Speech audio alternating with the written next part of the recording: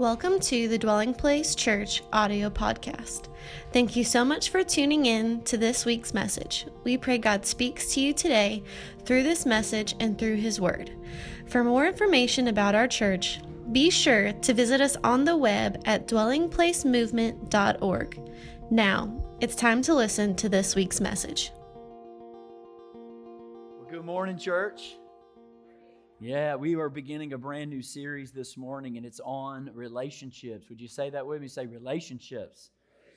We've entitled this series Risky Commitments. Risky Commitments. And if you don't know anything about our church, one of the things that we do is we as a team gather together and plan strategically sermon series. So this sermon series has been planned since July of 2022. So we're talking, a year and a half plus of us following the direction and where God has. And so there's been a lot of thought process that I have put in personally over the last few weeks of trying to attempt to discern where God would have me minister this month. And I want to begin in just a few moments with asking a question. But if you have a Bible, you can open them with me to a very unique book. It's probably the rowdiest book in the Scripture. I would say probably historically out of the 66 books, it's probably the most difficult to discern theologically. It's the book of Judges, in the Old Testament. That's where we're going to look and pray and study today. I do want to encourage you to follow along on the YouVersion Bible app if you want to, or the digital sermon card available as well. Please keep in prayer as well. I just did a home visit this morning, early this morning, to Sean Addy on Town Lake. His mother's passing. She should pass any moment. So you can obviously feel the grief that's already entering into the room. And then also Bill Patterson, who attended growth phases and was with our church for several years with Candy. He died early this morning as well in North Carolina. So just keep those families in prayer as we continue to journey throughout this day. But I believe God has a clear word for us today. And I know that with great anticipation and excitement, our hearts can be open to the work of His Spirit. I want to begin with asking you if you've ever heard of the name Glenn Scotty Wolfe. If you've never heard that name, you should know it. He holds the Guinness World Record for the most times married in American history.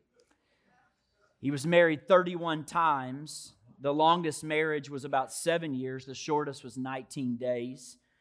5 of his marriages ended because his spouse died. The rest were divorces, and he loved his record. He was so proud of that record.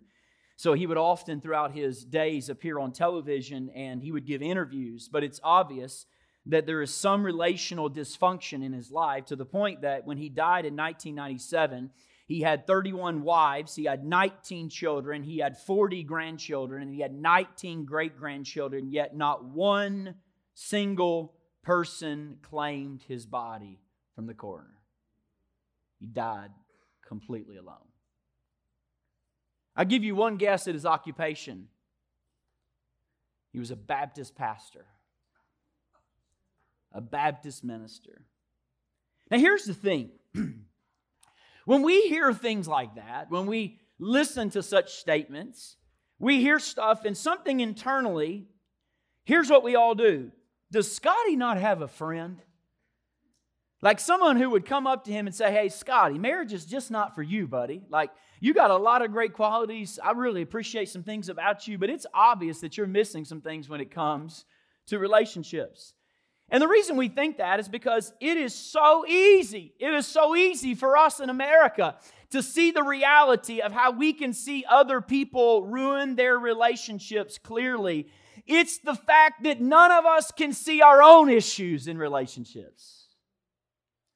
It's so easy to see other people's dysfunctions. It's so easy to objectively view other people in their marriages and look at other relationships romantically and other relationships in relationship and friendship. But we have so many blind spots that we struggle to see. I know for some of you, you hear a series like Risky Commitments and you're already doubting the relevance of this. And so I've got to spend a few minutes here in this first Sunday just to kind of combat that for a moment. You're here today and you're saying, we've been married 40 years. We're stuck with each other. We don't need some of this. Some of you are here, you're saying, you know what, I'm single. I'm so single. I was looking at the monastic convents the other day. I was looking for any monks who maybe would just convert. Some of you are here today and you're thinking, you know what? I've been married 3 times. I can't afford to fall in love again. Like, I get it, okay? But here's what I want to say. I really do believe these next 4 weeks is for everybody. Because listen to me, anytime we close off a part of our life to God, we shut off His ability to bless us. And you may be in the room today and you're not interested romantically right now, and you may not be open right now, but I do believe that God wants to do a work in all of our lives, in the work of love. Not just romantic, but also friendship love. And so I really want you to lean in these next few weeks. We're going to talk about being single. We're going to talk about being married. We're going to talk about communication. We're going to talk about the aspects of this. And I just believe that you're going to get something out of it. I believe with all my heart that if you will be open to it and lean forward with your ears open to what the Holy Spirit's saying to you, that God will bless your life abundantly. I want to start today with a message that is for everyone that I have called God's specialty. God's specialty. I want to talk to you about the reality of 2 things today: heartbreak and grief. Heartbreak and grief. Now, because I'm a child of the 90s, I cannot hear the word heartbreak without thinking about achy, breaky heart. I mean, when I was a kid, Billy Ray Cyrus was the epitome of cool. Acid-wash jeans, mullet. Those lyrics went around the world. Now listen, if you're born after 2000, I'm talking about Miley's daddy, okay? I'm talking about Miley's daddy. I know you never seen Miley's daddy, but this is Miley's daddy, Billy Ray Cyrus. Don't tell my heart, my achy. There we go. Listen, give me a mullet and we're on the road, baby. Right? I'm just saying there's a lot has changed in the last 30 years. You know, Billy Ray's not famous anymore. Mullets have come back. But heartbreak has remains in every human. There's not a person in this room nor streaming live today that at some point your heart's meant to have been completely shattered, broken. Some of you, it's the single season that's been so long it just grinds your heart. For some of you, it's something that someone else did. Maybe it's an unexpected death just shattered you. For some of you, you're in a relationship, your heart's broken because you're discovering for the first time it's very common in America to be married and not actually be in love. So your heart's breaking. And so as we approach this theme, I'm as excited as I am. Here's what I do want to say. I'm also not naive that some of you, the moment we say, hey, we're going to talk about marriage, or we're going to talk about love, or we're going to talk about relationships, you just want to hit the door. You'd rather avoid this topic completely. And what I want to say, next slide, is there is a risk to avoidance. There's a risk to avoidance. That whatever broke your heart, if you avoid it, you may heal, but you'll heal the wrong way. For example, my friend John David Sanders, we were growing up, he broke his finger in basketball out on the playground, but his parents thought it was a sprain in his finger, and the pain was manageable enough, and the swelling eventually went down, so he never had it treated at the ER. Well, years later, he went by and he went and asked the doctor about it because he had a limited range of motion in his finger. And the doctor said, yeah, what's happened is it is indeed actually originally broken, but it's healed over time, but it's healed with a permanent bend now. And so we'd have to re-break it to fix it. My concern is that so many people, you made it through your divorce, you made it through your grief, you made it through the premature death, you made it through the breakup, you might still be married even though what happened, but my concern is that your heart has a bend to it, that it's bent. The disposition is a little bit off. And so I want to help you today because I think it's a pervasive issue generationally. There's tons of relational brokenness. As a matter of fact, C.S. Lewis, a prolific writer, addressed it. Here's what he said. He said, to love at all is to be vulnerable. Love anything and your heart will certainly be wrung and possibly be broken. If you want to make sure of keeping your heart intact, give your heart to no one, not even to an animal, not even to your dog. Wrap it carefully, your heart, with hobbies and little luxuries. Avoid all entanglements. Lock it up safe in the casket or coffin of your own selfishness. Lock it up in the casket of your own selfishness, Clive Staples Lewis said. But in that case, casket, safe, dark, motionless, airless, your heart will change. It will not be broken. It will become unbreakable. It will become impenetrable. It will become irredeemable. What's he saying? He's echoing the reality that if you've ever experienced heartbreak, you got 2 choices. You give up on love or you go to God and let it be healed properly. Now, listen, I realize for you, you may not have chosen to have a broken heart, but it is your choice to heal from it. And that means you're going to have to open up to this idea that means God wants to do a work in this part of my life, because you're not going to find wholeness from God, next slide, with only partial surrender. Meaning what that means is it takes complete surrender to Him to be completely whole in Him. So what that means is you're going to have to show up and stop rationalizing the pain of your past. You're going to have to stop denying that you are broken. You're going to have to stop denying that the heart was not bothered. Some of you have to stop medicating it, and you got to say, God, my heart is not in a place that it should be. It's not put together well, and I'm going to start trusting you with it. And when you do that, what you're going to find is you will find that God specializes in broken hearts. That's His specialty. Look what Psalm 147 says. He heals the brokenhearted and He binds up their wounds. Leave that up there a moment. That's a picture of if you broke your arm, a physician would put a cast on it. Well, this binding is a picture of God wrapping your heart in a sort of cast called His grace. That when we show up to Him and we surrender to Him, He wraps grace around our broken heart, and He surrounds our broken heart, and He supports it, and He protects it, and He gives us the time we need to heal properly. He'll push aside the attacks on my heart in the brokenheartedness in order to create a space for that heart to heal. So we got to show up and we got to say, God, this hurts, but I need you to heal it. And when He does, and we do, He works in us in ways we don't even think are possible anymore. He begins to make us tender again. Listen, I'm here to tell you this first Sunday of February, He can put sizzle back into dead marriage if He'll let Him do it. He can do you better than eHarmony. He can do better than finding the right person created for you, even on an app. But all of our hearts can love again because God is the one who can heal them properly.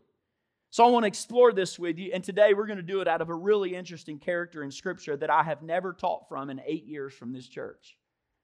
I've never taught from. One of the things I love about Scripture is most of the lessons you learn aren't from the strengths, but from the weaknesses.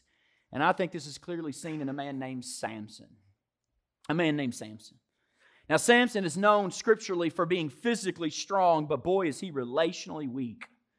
And you find his story in the book of Judges. Now, the book of Judges, if you don't know, is a history book that is of the nation of Israel, and it kind of records this historical pattern for them where they would follow God and then fall away and then follow God and then fall away. They struggled with God's faithfulness, and every time that nation fell away from God, they were overcome by a foreign nation, usually called the Philistines. So in order to bring them back to God, He would raise up unlikely heroes to lead them back to Himself.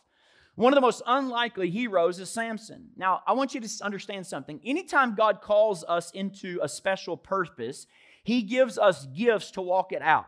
So from the moment Samson's born, his parents know he's called and he's gifted. So this is what the angel tells his father. He's going to be set apart to me, and I want you to show people that he's called. So there's 3 specific things Samson can never do. He can never drink alcohol, 1. He can never touch dead things, 2. And catch this, he can never cut his hair. 3 things. You need to follow these. It's because these are symbols that show he's mine. These are symbols that show he's called. Nothing intrinsically salvific about not cutting one's hair or touching dead things or not drinking alcohol. Well, listen, in the New Testament, you're called. And because you're called, you are also gifted. Some of you are great leaders. Some of you are great teachers. Some of you are great hospitable individuals. Samson's gift is that he was supernaturally strong. You can read the feats of his strength and they're jaw-dropping. But what's interesting is that as physically strong as he was, the strongest pull in his life came from the dysfunctions in his relationships. His dysfunctions relationally often pulled him outside of God's will and into a miserable place. Samson is a picture of what it looks like to have your heart broken, not heal properly, heal with a bend, and suffer consequences for the rest of your life. Today, I want to give you 3 types of heartbreak that he endures. And I want to bring them to you today because they're the exact same types of heartbreak you and I endure. I want to show you today there's hope even though your heart may be broken. Here's the first one. Love is possible even if you're lonely. Love is possible even if you're lonely. We start in chapter 14 of Judges. I'm going to start in verse 1. It says, when Samson went to Timnah, he saw a young Philistine woman. This is amazing. He went home and he told his father, Mother, I've seen a Philistine woman at Timnah. Now get her for me so that I can marry her. Now his father and mother asked him, are there any nice girls out there, Samson? I mean, women among our nation, our relatives, our people? Do you have to marry a woman who's, catch this word, from a godless people? Remember, they are godless. This is not just like, oh, we don't like her, Samson. They're saying, Samson, you're stepping into an altogether different way of life than why you were born. You're going against the very grain of the call of God on your life. But Samson told her, listen to me, young people, listen to me. Get her for me because she's the one I want. Get her for me. She's the one I want, I desire. He's been called to deliver God's people from the Philistines, not marry them. Listen to me. What would cause someone to take intentional steps away from God's calling? What would cause someone to say, yeah, I know that's not for me, but I'm going to do it anyways? One reason, loneliness. And it destroys and has destroyed more men and women than probably anything else in our culture. Loneliness calls you to walk exactly, diabolically opposed to the call of God on your life. Samson is so tired of going to wedding after wedding. He's tired of seeing people post about their Valentine's Day. He's tired of being a bridesmaid and never a bride. And it is so grinded to him where he's saying, I'll do anything to get rid of this loneliness. Mother Teresa, beautiful, she said, loneliness is the leprosy of the modern day. Loneliness is the leper's colonies. What does she say? And she knew that God didn't create us to live in isolation. It's not good for us. It's a dangerous place because when you're in isolation, the lies of the enemy can convince you that God's not good and God doesn't have a plan for your life. When you're in isolation, especially every year that passes by, you start to lower your standards. You start to compromise your character. You start to look to places that cannot fill you to satisfy the longing in you. And this is what we see with Samson. He's just gotten to the place where he says, you know what? She's the only thing that can fill me and fulfill me. I know it's not right. I know God's not called me to it, but I'm so desperate. And he's looking for her to cure this loneliness in him. And listen, here's what I wish someone had told him. You ready? You ready? Next slide. Loneliness is a condition of the soul, not a relationship status. Loneliness actually has nothing to do with the relationship. It has everything to do with a person's heart. What's going on in their soul. And you know it's true because you got hundreds of Facebook friends, but you can still feel lonely. You can have 1,000 people follow you on Instagram and still feel lonely. See, loneliness is deeper. It's not something you can fix by getting more friends. You don't fix loneliness by going on dates. You can't fix loneliness by getting a spouse. Loneliness is a deeper work, so it requires a deeper response. If you're here today and you're lonely, I'm going to tell you how to fix it. I'm going to tell you how to fix it real quick. You ready? Number one, first thing you're going to have to do is you're going to have to get a deeper relationship with God. That's number one. If you're lonely, you're going to have to, first of all, throw the roots down deep in relationship with God. Why? Because soul issues can only be fixed by the one who created the soul, not a person. Listen, your spouse may be amazing, your friends may be the best, but they have a limited capacity to love you, and they quite honestly do a bad job compared to God's love for you. They don't have that capacity to love you that way. Listen, God has no limitations on His ability to love you. Hebrews 13:5 says, with God we can be satisfied with what we have, for He Himself is His God making us a promise, saying, I'll never leave you nor forsake you. I don't know if anybody's ever told you this before, but leave you refers to physical proximity. Forsake you refers to emotional proximity. God is the one who says, I don't do either. I don't physically leave you, and I don't emotionally abandon you. Woo, that's good news this morning on the first Sunday of February 2024. He'll never leave you physically. He'll never abandon you emotionally. That's God's proximity. So think of it this way. Meredith and I can be physically together, but because of conflict, we can be emotionally apart. We can be a couple feet from each other in the bed. Come on, have you ever sat with someone and they're there, but their hearts are turned somewhere else? Here's what God's saying. He's saying, no matter where you go, I'm going to be with you. And no matter what you do, I'll never turn my heart from you. There is nothing that will ever limit my ability to reach into your heart and show you that I love you. And from that, you're going to find satisfaction. And that satisfaction comes from knowing that I'm loved by God no matter what I've done, no matter who I've become, no matter how far I've strayed. There's nowhere I can go that He has not gone, and He will not come and find me there. Here's the second one. If you want to get rid of loneliness, you should deepen your relationship with other godly people. You got to deepen it. One of the things I notice about people who are desperate for romance in their life is that that's all they care about It's like they let all the other friendships and relationships fall to the side. They're so focused on the need for a spouse, they actually miss out on the value of friendship. Now, why is that important? Let me tell you why. Because love is born out of friendship. We don't start out love, we start out as friends. Love only comes after friendship, after relationship. So what that means is if I learn to be a great friend, I'm also learning to be great at love, which is why you need community. You need a godly community, which is why we as a church offer connect groups. Connect groups are the place for you to come in and train to be a great spouse and a great employer and a great parent. They grow you in places that you normally are not ready to fully exercise in. This is the point of connect groups. Listen to me. Godly community teaches us the dance of the porcupine. Oh, come on. If I dig so deep that I call out the dance of the porcupine, you ought to lean forward right now. How does godly community teach you the dance of the porcupine? Let me tell you, the North American rodent called the porcupine lives most of its life in isolation, and it's because it's covered with 30,000 sharp quills. Ain't nobody wants to be a friend with somebody that prickly in nature. Every fall, though, the porcupine starts a cycle that begins in the porcupine community where we don't want to be alone anymore. We want to come together to keep these species going. And so Marvin Gaye kicks up on the countryside, and the porcupines about September, they come together. And normally when they approach one another, they swing their 30,000 quills at each other. But every September, they show up, watch this, and greet each other paw to paw, P-A-W. You don't believe me? I'll show you a quick video. Marvin Gaye must be playing, because look at him.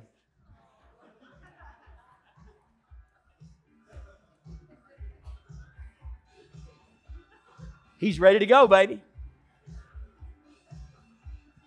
This is called the dance of the porcupine. You can stop it right there.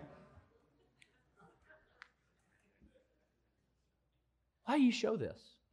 Every one of us is a porcupine. We all got sharp places in our lives. They have different names. Some of your quills are called arrogance. Some of them are pride. Some of them are selfishness. Some of them are envy. Some of us are insecurity. And the moment we feel threatened in a relationship, we'll swing those quills at anybody.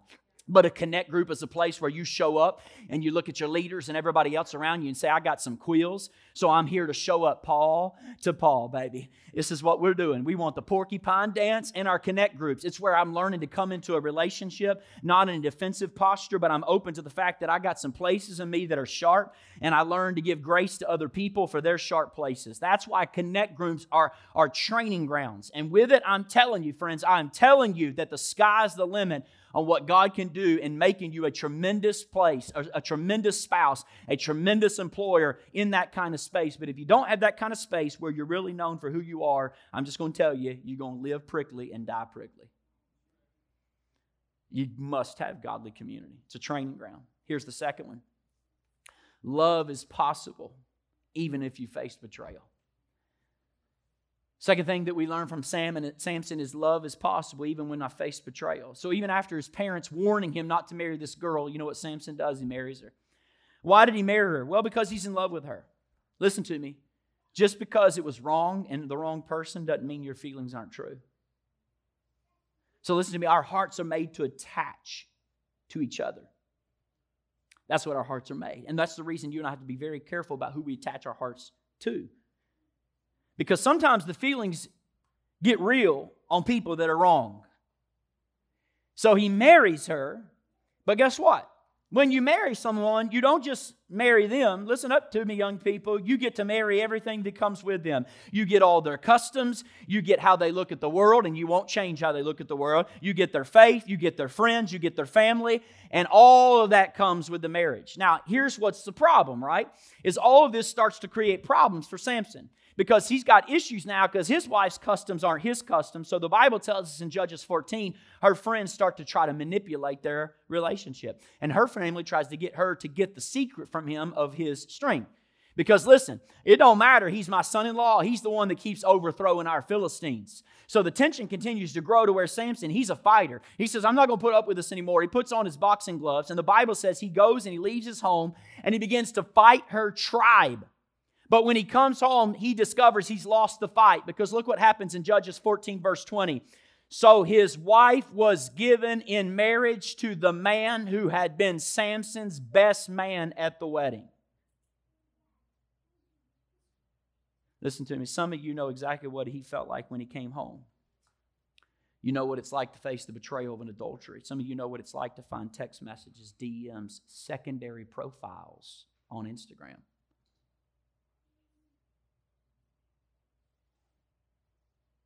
That's pain.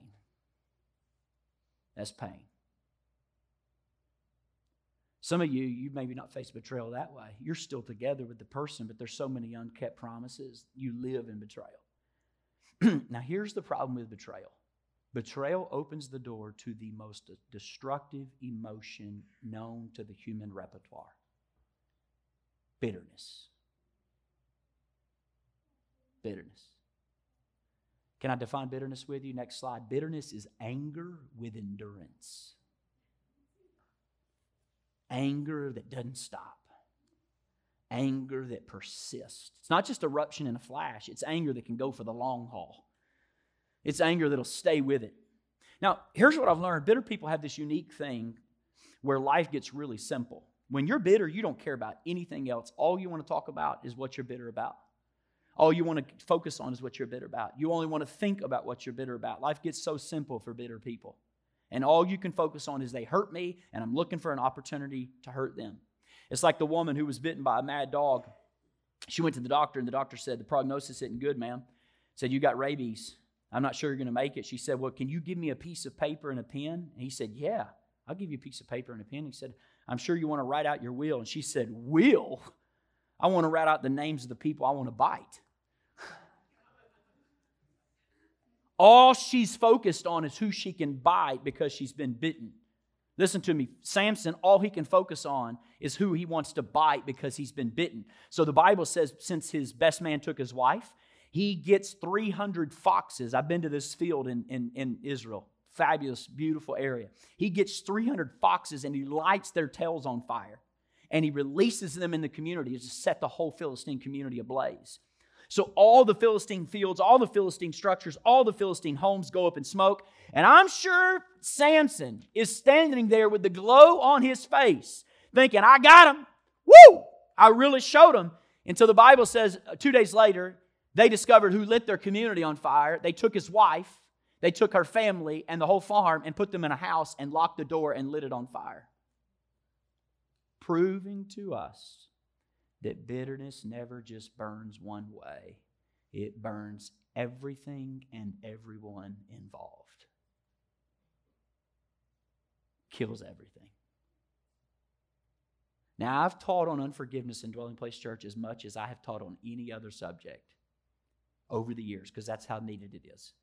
And you could go to our website, go to our podcast, and you can find messages on how to forgive. But I got to thinking this week, I don't need to give you a how-to of how to forgive. I realize forgiving someone in how-to is actually the second part of the process. The first part of the process is the fact that you would even be open to wanting to forgive them. That's what I want to address. I mean, what good is a how-to if you don't have a want to? So today I'm not going to give you how to forgive, because many of you are going, I can't forgive them. There's no way. If you knew what they did, I'm not going to give you how to forgive them. I want to give you the steps to even opening your heart to the idea that God may want you to forgive them. Here's the first thing you got to do. Number one, if you're in bitterness, you have to detox in God's presence. Now, folks, I'm going to be so practical for you, okay, in unforgiveness and bitterness. The atmosphere that you were in just a few moments ago when God's presence is here to worship, that's the kind of atmosphere that if you're toxic, you have to recreate in your home, and you got to be in each week, because listen to me, anger is intoxicating. Anger intoxicates you, meaning it causes you to see things wrongly, just like you're intoxicated. You don't see yourself right. You don't see situations correctly. You're in need of detoxification. You need to get in God's presence to detox. God's presence, more than anything else, sobers you up to what's really taking place. It sobers you to give you a real right, sound mind to actually not see through the emotion, but to see through the principles of God's Word. Here's the second thing you need to do if you're in toxicity of bitterness. You need to trace the tragedy. You need to trace the tragedy. What are you saying? Bitterness is very unusual because resentment says, this person, that moment.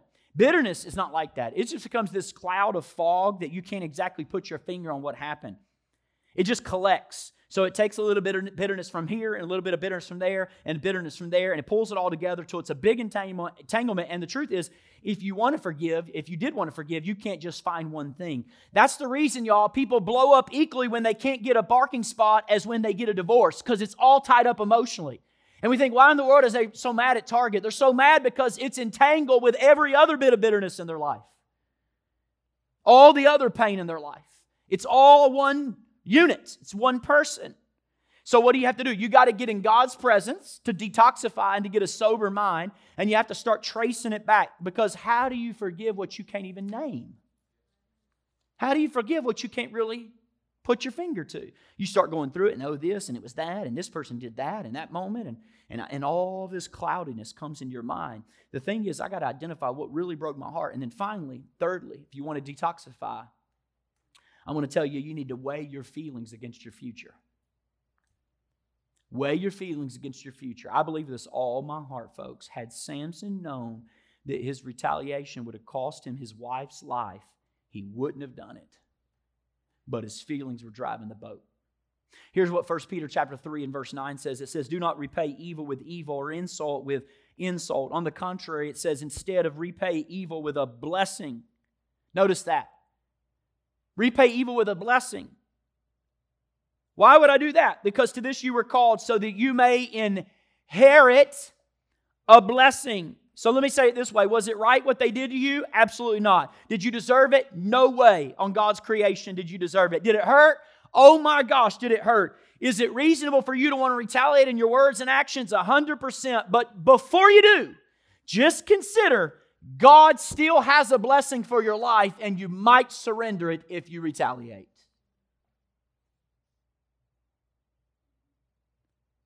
Don't repay evil with evil. Why?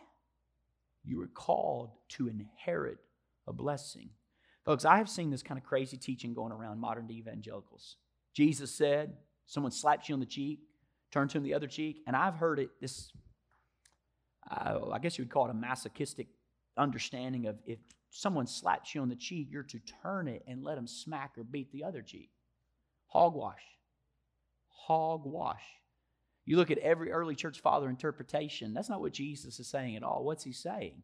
He's saying when you get smacked in the cheek, this is teeming with anger and hatred and blood from the blow. And he says, turn that away from them and simply overcome the bitterness with a disposition inside of peace where you pray for their own soul. Why? Because he called you to this. What does that mean? I could inherit a blessing.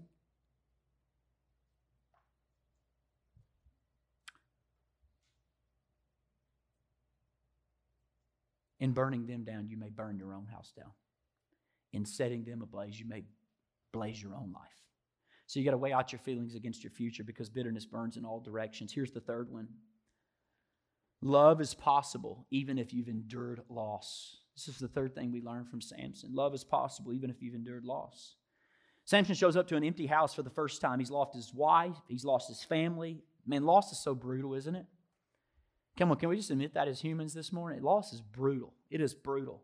Because it takes what was just there the day before. And in a moment, it's never the same. You never get to see that face again this side of eternity. Never get to interact with them. Never get to talk with them. It's brutal. It's here one moment, gone the next. It never gives you the opportunity to process it. Loss doesn't. Never gives you the ability to prepare with it. It's just here, deal with it.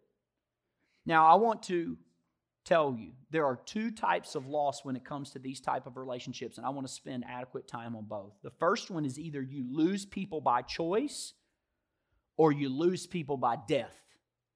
I want to talk about choice first, then I want to talk about death second.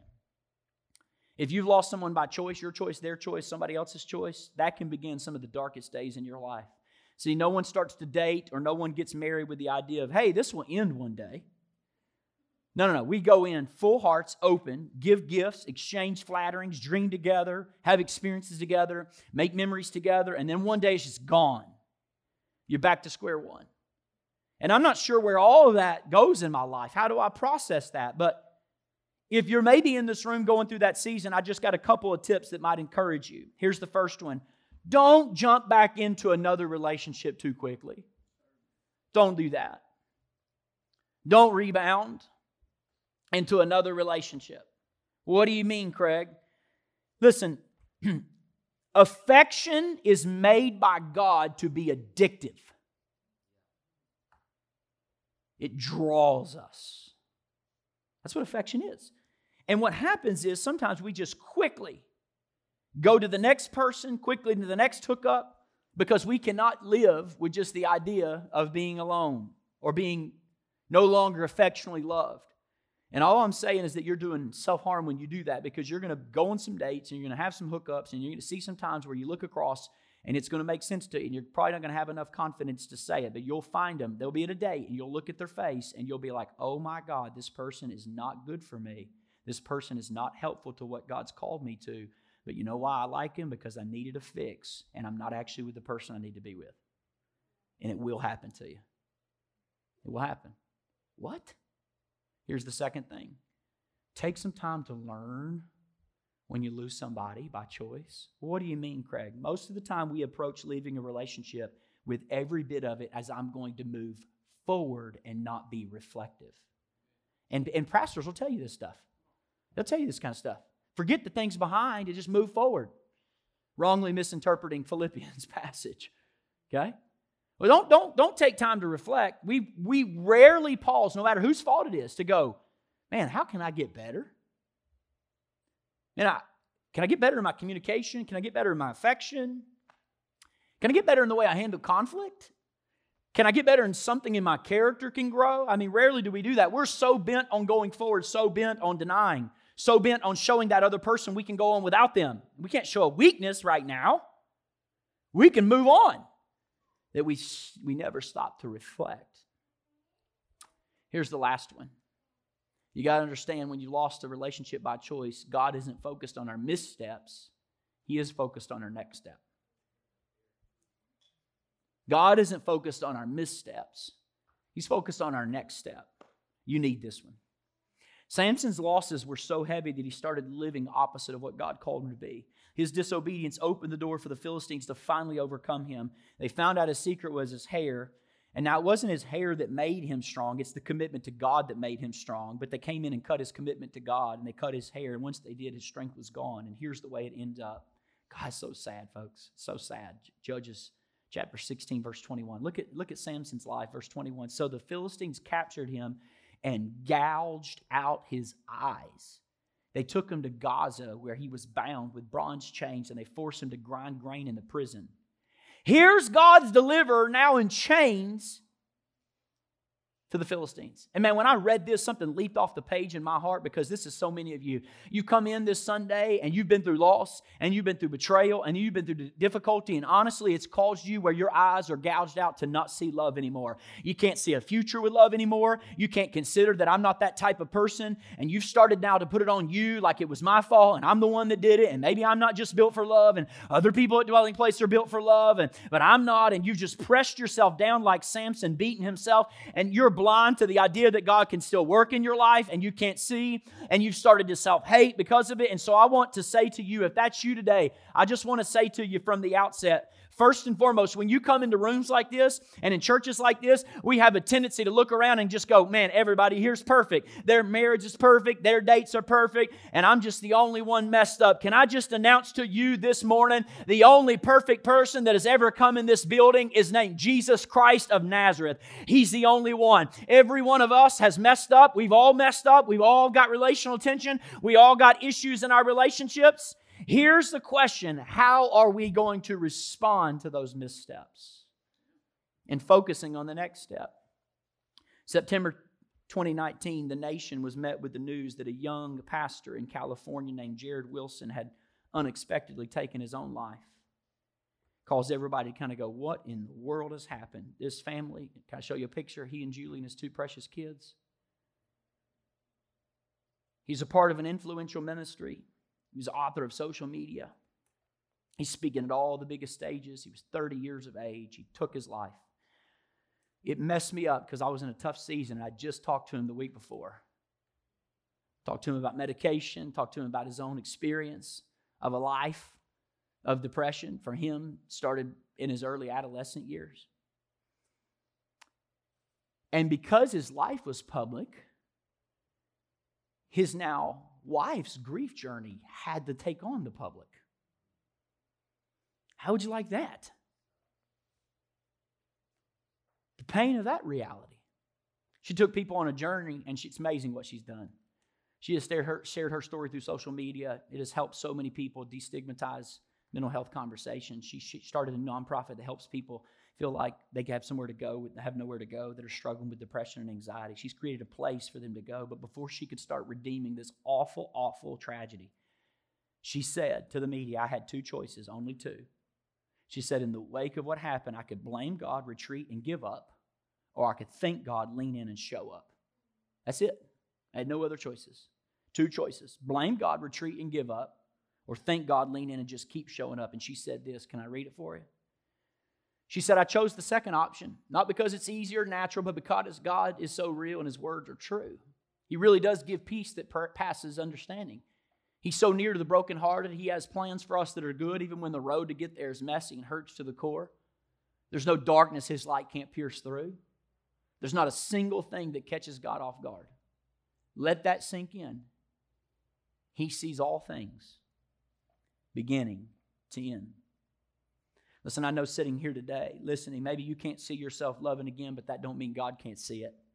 You can't see your heart being open to a spouse again, but it doesn't mean God can't see it. You couldn't conceive the idea of opening up to another person again, but God can still see that in spite of your loneliness and the losses and the betrayals and the difficulties, there's still a work of God in your life, and God can do something miraculous.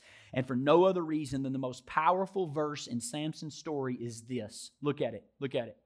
It says, the Philistines captured him, gouged his eyes out. They took him to Gaza where he was bound with bronze chains and forced him to grind grain in the prison. But before long, his hair began to grow back. Woo! Before long, what was his original commitment began to grow back again. I can't tell you how many people sat on my couch over the last 20 years who looks like it is the end of the road. There's no way you can disclose the sexual intercourse you had with a family dentist in front of my spouse and go through the details of adultery and have to have my spouse hear detail after detail. We've looked at people who there's no way you can move forward with the sense of loss and betrayal that is, and all I'm saying is you may have a broken heart this morning, but I'm going to tell you, God is still working. Betrayal and loss may be part of your story, but they're not your whole story. That in time, his hair began to grow back again. And if you will just offer up a little bit of the faith you have to God, I'm telling you, you will be absolutely shocked at how much of work He can do in your heart to cause you to love again, to trust again, to engage again, because there is no heartbreak He cannot heal, but we have to choose to be healed. Now, if you're here and you lost someone by death, let me finalize today by talking about grief. Point you back to a message that Pastor Chad did last week about Job. Just a catty corner or piggyback for a moment. Before I do, I want to read you 2 verses of our Lord of how acquainted He is with grief, because I want you to know that He feels your grief. He understands grief. Matthew chapter 26, verse 37 says, talking of Jesus, He's in the garden. It says He became anguished and distressed, and He told him, my soul is crushed with grief to the point of even death. And Jesus in His garden season, He's struggling with grief. He's experiencing grief, and He's experiencing it. This wasn't, by the way, the only time He experienced grief, because one of the last times we read in Isaiah 53:3, it says He was despised and rejected by men. He was a man of sorrows, and He was acquainted with grief. Y'all, honestly, when it comes to the topic of grief, struggle, loss, it's not a topic we really like to talk about, is it? But it's a topic we have to addressed because we all experience it in our lives. But we just don't know what to do with it. As Pastor Chad told us last week, Job lost everything. Literally lost everything. Goes through a grieving process. Loses his cattle, loses everything, loses his family, all of his sheep, all of his shepherds, all collapsed. You get to chapter 2, he gets boils all over his skin. It's super painful. Then his wife tells him to curse God and die. And Job is in a place where his transportation, his relationships, you would talk about a disorienting part, all he's lost. He lost it all. We're about to come up on 3 years. February 16th, actually, our married night is when will be the 3-year mark. Then Meredith lost her father, stalwart, leader in the family, Dewey Robertson. 3 years. It's amazing how quickly time passes. And I never forget in that long journey, you're all over the place emotionally because you're listening to doctors and you're listening to blood stats and you're listening to, is enough oxygen in his blood stats for the day? Is it not? And you can't go visit, and he's ventilated, and we're trying to hold on to everything, and we're driving down Canton Street, and we see a sign on a church, and we want to turn around and go take a picture of the sign because it's God trying to communicate to us. And it's miserable. It's miserable. Hanging in the balance before grief actually really sinks her fangs, right? Of course, after 2 weeks, he did get to a place where he wasn't testing positive for COVID anymore, and so family began to be able to spend time with him. And then came the death, and I was there at his death, as was his wife, of course, next to him, and COVID had just ravaged his body, took him so quickly when he came off the ventilator. And it was during that situation, both personally for my wife and then walking with people through grief, I noticed a few things. The first thing I've noticed is that you and I have a spiritual enemy. And I don't know if you know that or not. But when things get hard, it's not like the enemy goes, oh man, it looks like you've had a rough day, I'm going to give you a break. He comes after perceptions very hard in grief. He is relentless. And when he sees a wounded individual, he pounces. Oh, I see that tear, I'll leave you alone. No, he actually amps up and the attacks get worse. And in the middle of your tragedy, your hardship, your difficulty, the enemy comes at you with 3 lies. I want to tell you 3 lies of grief. And I want to disarm them this morning. The first lie, these lies are brutal, but they're all lies. And the first lies you're hit with is, I must have done something wrong to cause this grief or cause this loss. It's the first thing that hits. And what in the world is wrong with me? I've done something. How did I contribute to this? I must have. Job's friends thought this. His friends come to him, chapter 8, verse 4. Your children sinned against God. That's why it's happening to you, Job. Imagine hearing that. Job 11:6. God's punishing you, they said. This is why it's happening to you. When you and I face loss and tragedy, it doesn't mean you did anything wrong. To face heartache, to face grief doesn't mean you're broken, so to speak. It doesn't mean you're bad. It doesn't mean God gets mad at you. What it means is you're human. It means you're a human being. And we have this tendency to think that when life is good, God loves me, and when life is hard, God's mad at me. And we have this tendency to believe that God's love for us is predicated on our temporal happiness. But let me tell you, God's love for you was proven on a cross. Here's the second lie the enemy hits us with in grief. If I had enough faith, I would have avoided this. That one hits real quickly. Well, if I'd have just exercised more faith, there's no way this would have happened. No way I would be experiencing this type of loss and grief. Well, listen to me. If that's true, then Jesus would have never experienced loss because He's perfect, He's sinless, He's full of faith. His close friend and ministry partner, John the Baptist, was tragically beheaded, and we see Jesus' father, Joseph, on the scene when he's 12, and we never see him again. And when Jesus is on the cross, he looks at John and says, take care of my mother. Why in the world is he telling John the Beloved to take care of his mother? Because there's no husband to take care of her. Somewhere between 12 and 30, Joseph, his dad, passed away, and if there were some relationships that Jesus would have fixed from tragedy, I think he would have put his hands on his dad and resurrected him from the dead, but he didn't. He faced the death of his dad and kept moving forward.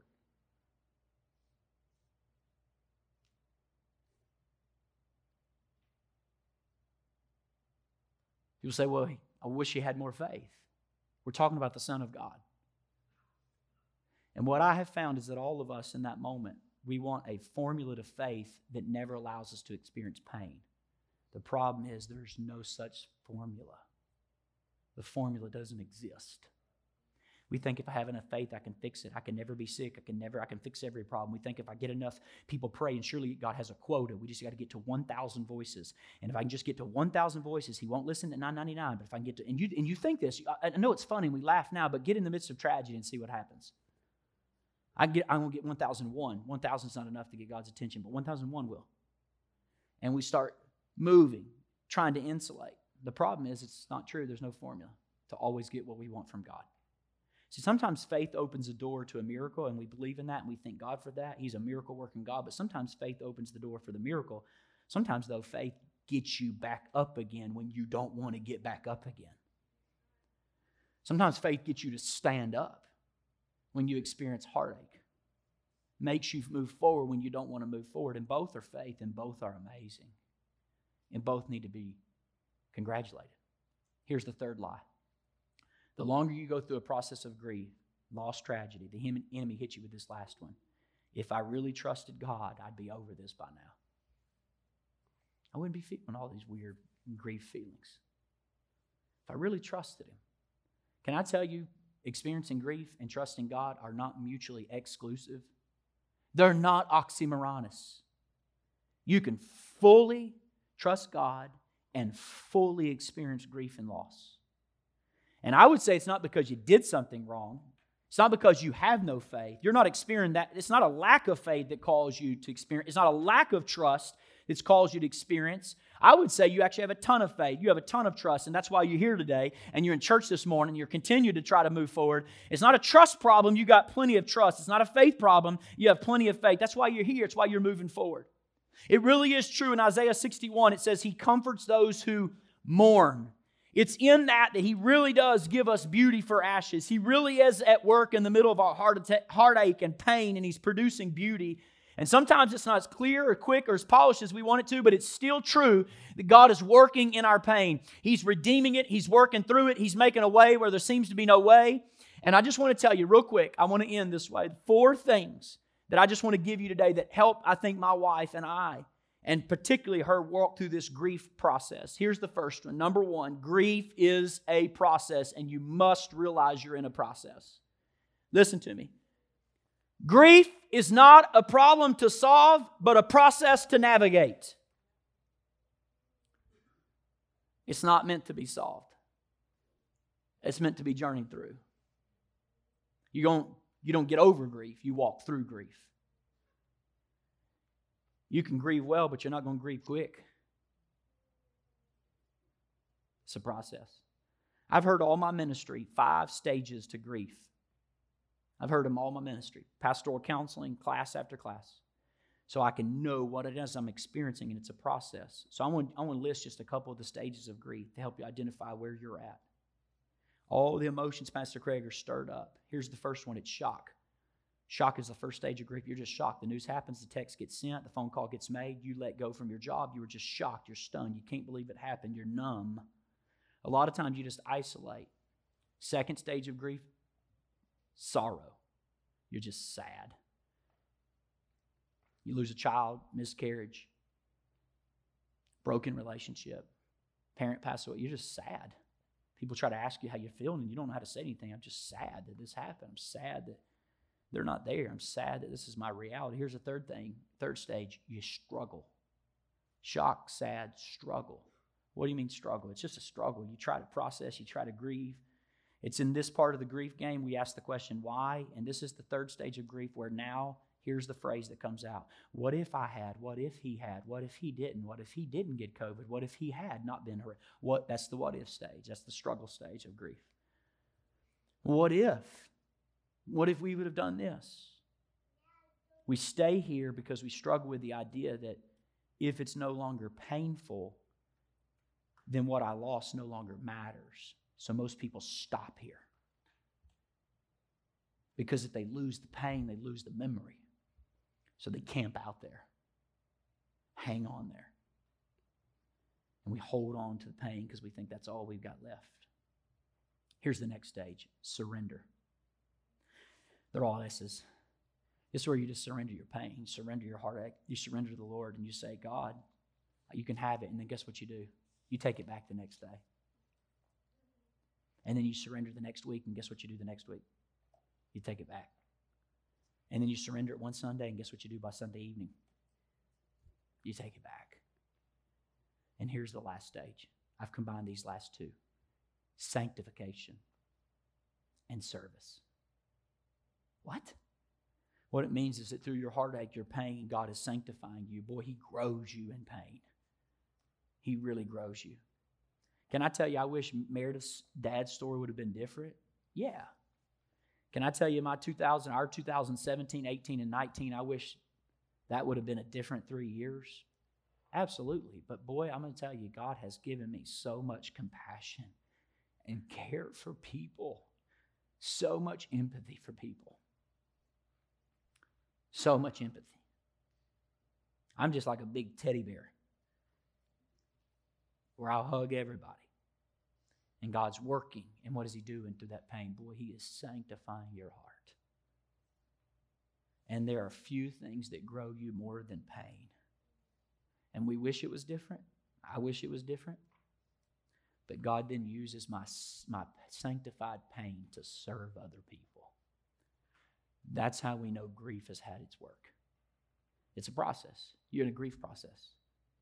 And I wish it was linear, y'all. I wish I could tell you those steps and it was linear, but you might be in step 3 and you might be in 1 tomorrow. You might be in stage 4 next week and back to 2 the week after. It is not linear, but it moves. Here's the second thing. You got to choose worship. You got to choose worship. Come on, Kobe. Do we have step 2? There we go. Next one. There we go. Choose worship. You have to know you're in a process. Job chapter 1, verse 20, it says, Job stood up after those 4 people came to him, relayed tragedy to him. He stands up, tears his robe, falls down, and he worships. Everybody say, choose worship. You might want to run from God, but you can't run from God. I'm going to tell you how helpful it is just to run to God. So many times over the months since heartache, you ask God for help. God, you got to give me strength. God, you got to give me wisdom. And Lord, I just want to worship you. I'm just going to keep my heart full of worship. Just lift up your hands in the midst of the grief and say, God, I worship you. I don't understand all of it, but I'll praise you. I don't understand what I'm going through, but God, I worship you. And then guess what happens? The comfort of the Holy Spirit, the presence of Jesus just comes in that moment, and it's so beautiful, and it's so helpful, and it's so healing to our broken souls when we're hurting. Here's the third thing you got to do in grief. You got to keep an eternal perspective. Job 19, it says, but as for me, I know that my Redeemer lives, and He will stand upon the earth at last, and I will see Him for myself. Yes, I'll see Him with my own eyes. And Job said, I'm overwhelmed at that thought. You see, earth, it's not heaven here on earth. There's loss, there's pain, there's heartache, but one day, he said, I'll see all that change. Listen, friends, Revelation 21:3 says this, I heard a loud shout. Everybody say a loud shout. From the throne saying, look, God's home is now among His people. I'm going to shout that through this 2024 political season. That God's home is coming a day when it's among His people. Not wicked governments. Not even a democracy where people have a choice. A theocracy where God rules and reigns with justice. Verse 4 says He'll wipe away every tear from their eyes. There will be no more death. Everybody say no more death. No more sorrow. Say no more sorrow.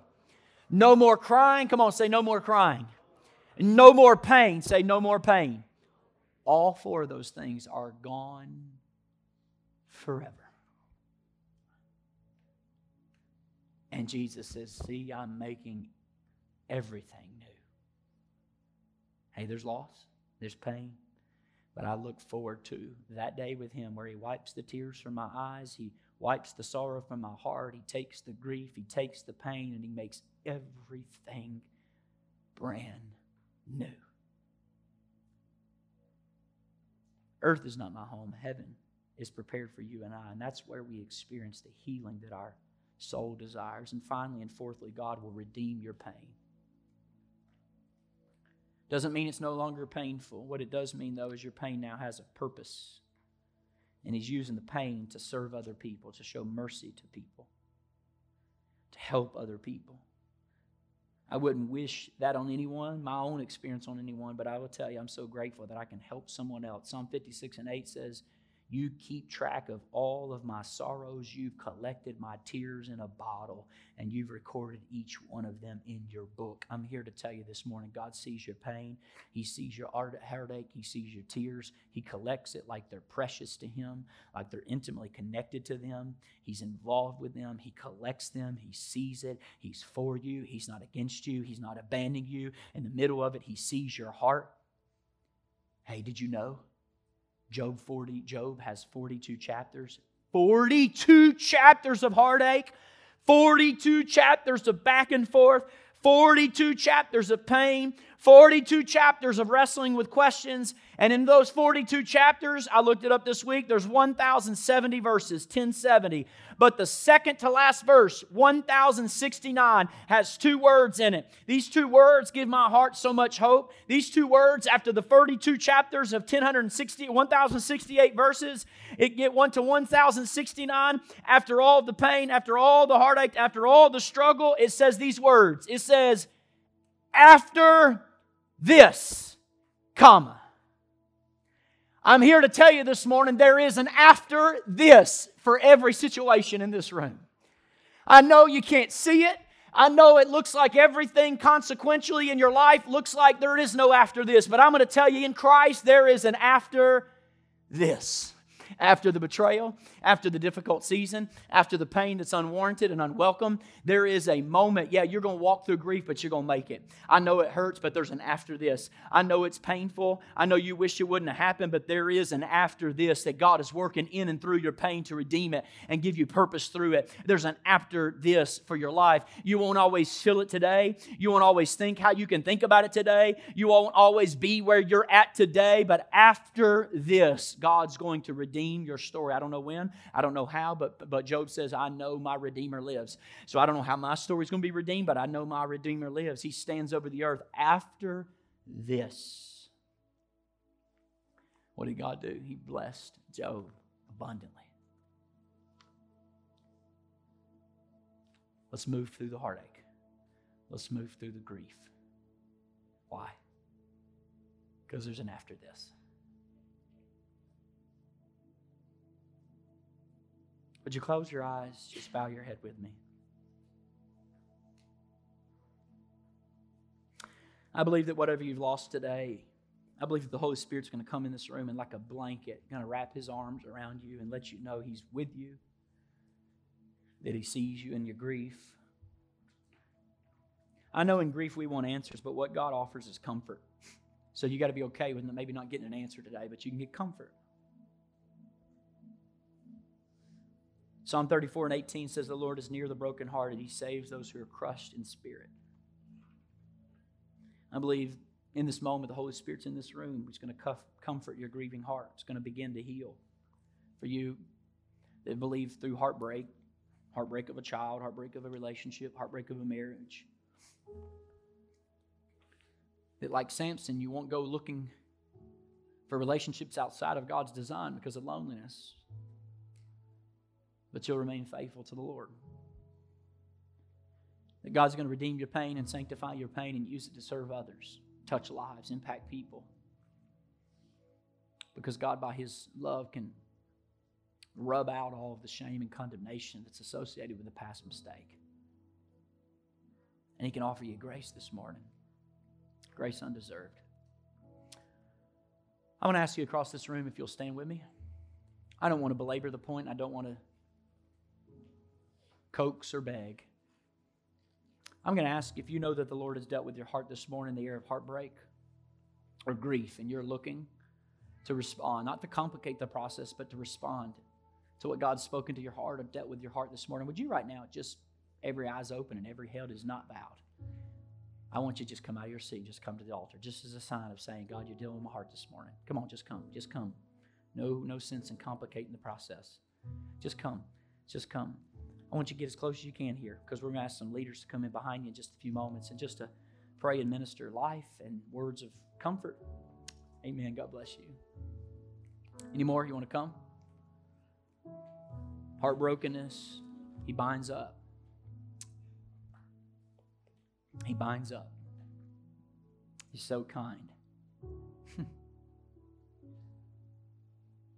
You know, when I see my own kids in heartbreak, you know what my heart does as a father? It draws near, doesn't it? And that's what the Heavenly Father does this morning. He draws near. He's not distant. He draws near. Thank you so much for listening to this week's message. If you would like more information about our church, be sure to visit us on the web at dwellingplacemovement.org.